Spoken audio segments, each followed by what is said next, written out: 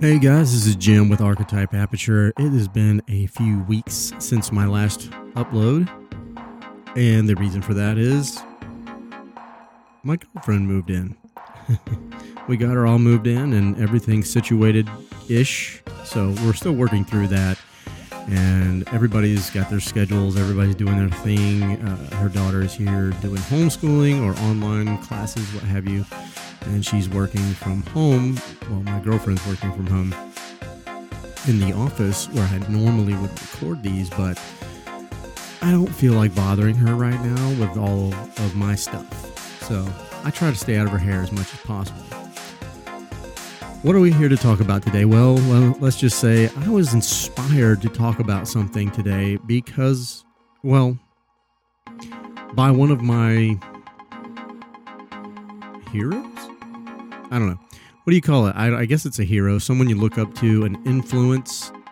Someone that you not that you try to emulate, but you regard them highly and you believe in what they say.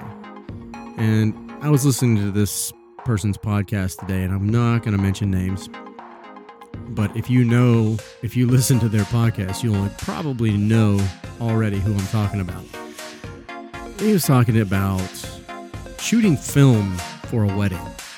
And I just wanted to talk about not so much shooting for a wedding, using film to shoot a wedding with. I more or less wanted to talk about just shooting film versus digital. My thought process is very simple. I started out using film. That's what I learned on. However, as soon as I found digital, I moved to digital. The first wheel that was ever made there was a stick through it and, just a wheel. But now we have cars with four wheels and all this electronics, and you upgrade as things go by. When things get digital, we went from typewriters to computers and laptops. Why would you not move ahead with the times? Now, I understand that there are purists out there, they say whatever, so-called purists. I don't buy into that. I shoot photography for one reason and one reason only, for the art of it. I enjoy making and creating, and the way I look at film is simple. If you're a painter, let's just say if you're a painter, and you have 13 different size brushes in your quiver or whatever you call it. I don't know what. I'm not a painter. I have no clue. Or your bucket. Your brush bucket. You use different tools for different jobs. If you're a contractor, you don't build houses with a hammer. Okay, so as an artist, you can do whatever you want to do. The great thing is it's your art. You don't have to do what anybody tells you to do.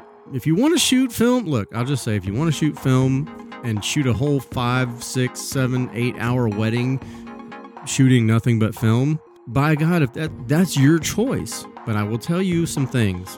Number one, and this is for the beginners and the intermediates out there.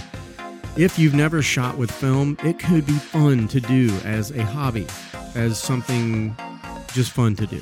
If you have shot with film and you are one of these people that say, I'm a purist, again, that's totally subjective. You can totally do that if you want to. It's your art. One thing I will caution the new photographers that maybe have never used film, what have you, if you're looking to get into it, my suggestion, and this is just my opinion, and this is my suggestion, that you do not start taking on jobs solely based on the fact that you're a film photographer.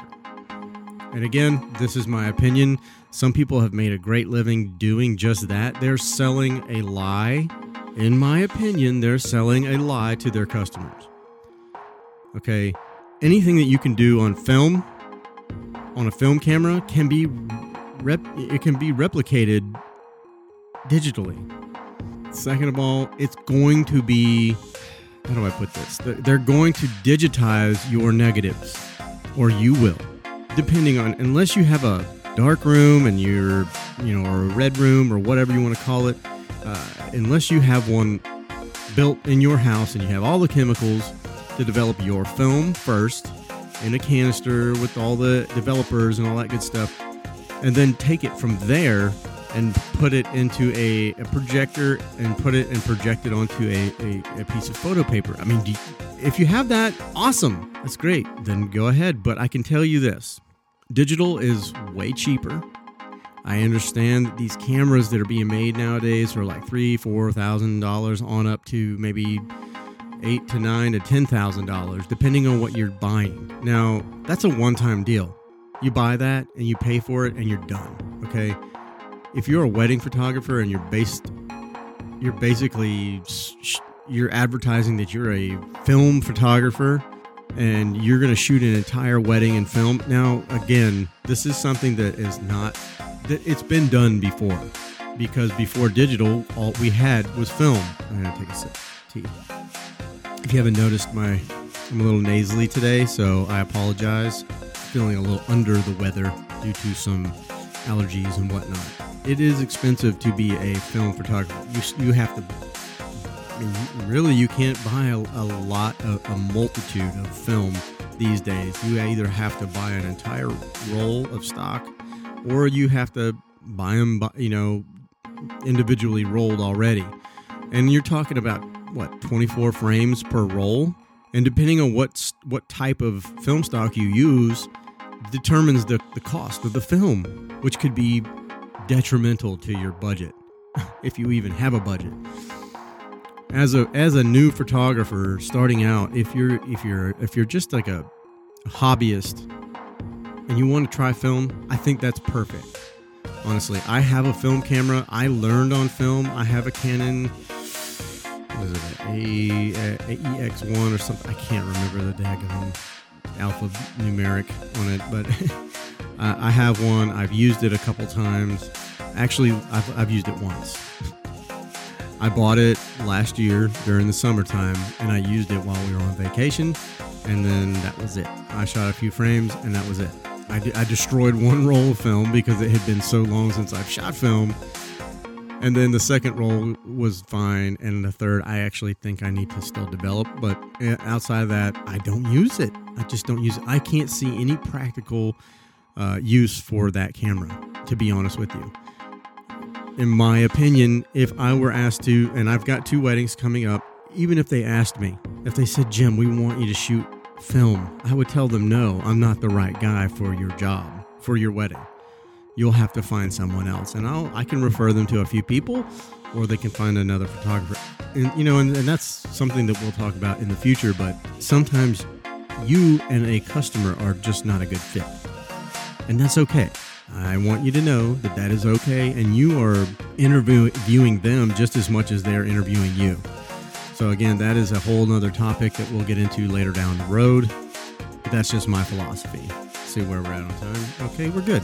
If you're new to intermediate, I'm going to tell you, if you already have a digital camera, please don't go out there and buy a film camera thinking that you're going to change the world. Okay, because you're not. And if you're one of these people that's a purist, I mean, that's your thing, brother. I mean, I'm not going to judge you for it. That's the thing. Art is subjective. And what that means is to each his own. I mean, something may look great to me that may not look great to you. 8 other people may like it, and then tomorrow another 8 may hate it. It's just one of those things. So you can't get wrapped up in all of that stuff. But what I will say, again, I'm stressing the fact that for large events, things of that nature, for jobs that you're going to take on, it's not practical. And again, let's go back to the fact that everything that you shoot on film can be done in digital, okay, in post. Now, I use Lightroom for all my photos. It's just easier. I love the Adobe products. I have almost all of their online products. I mean, it's like everything's right there.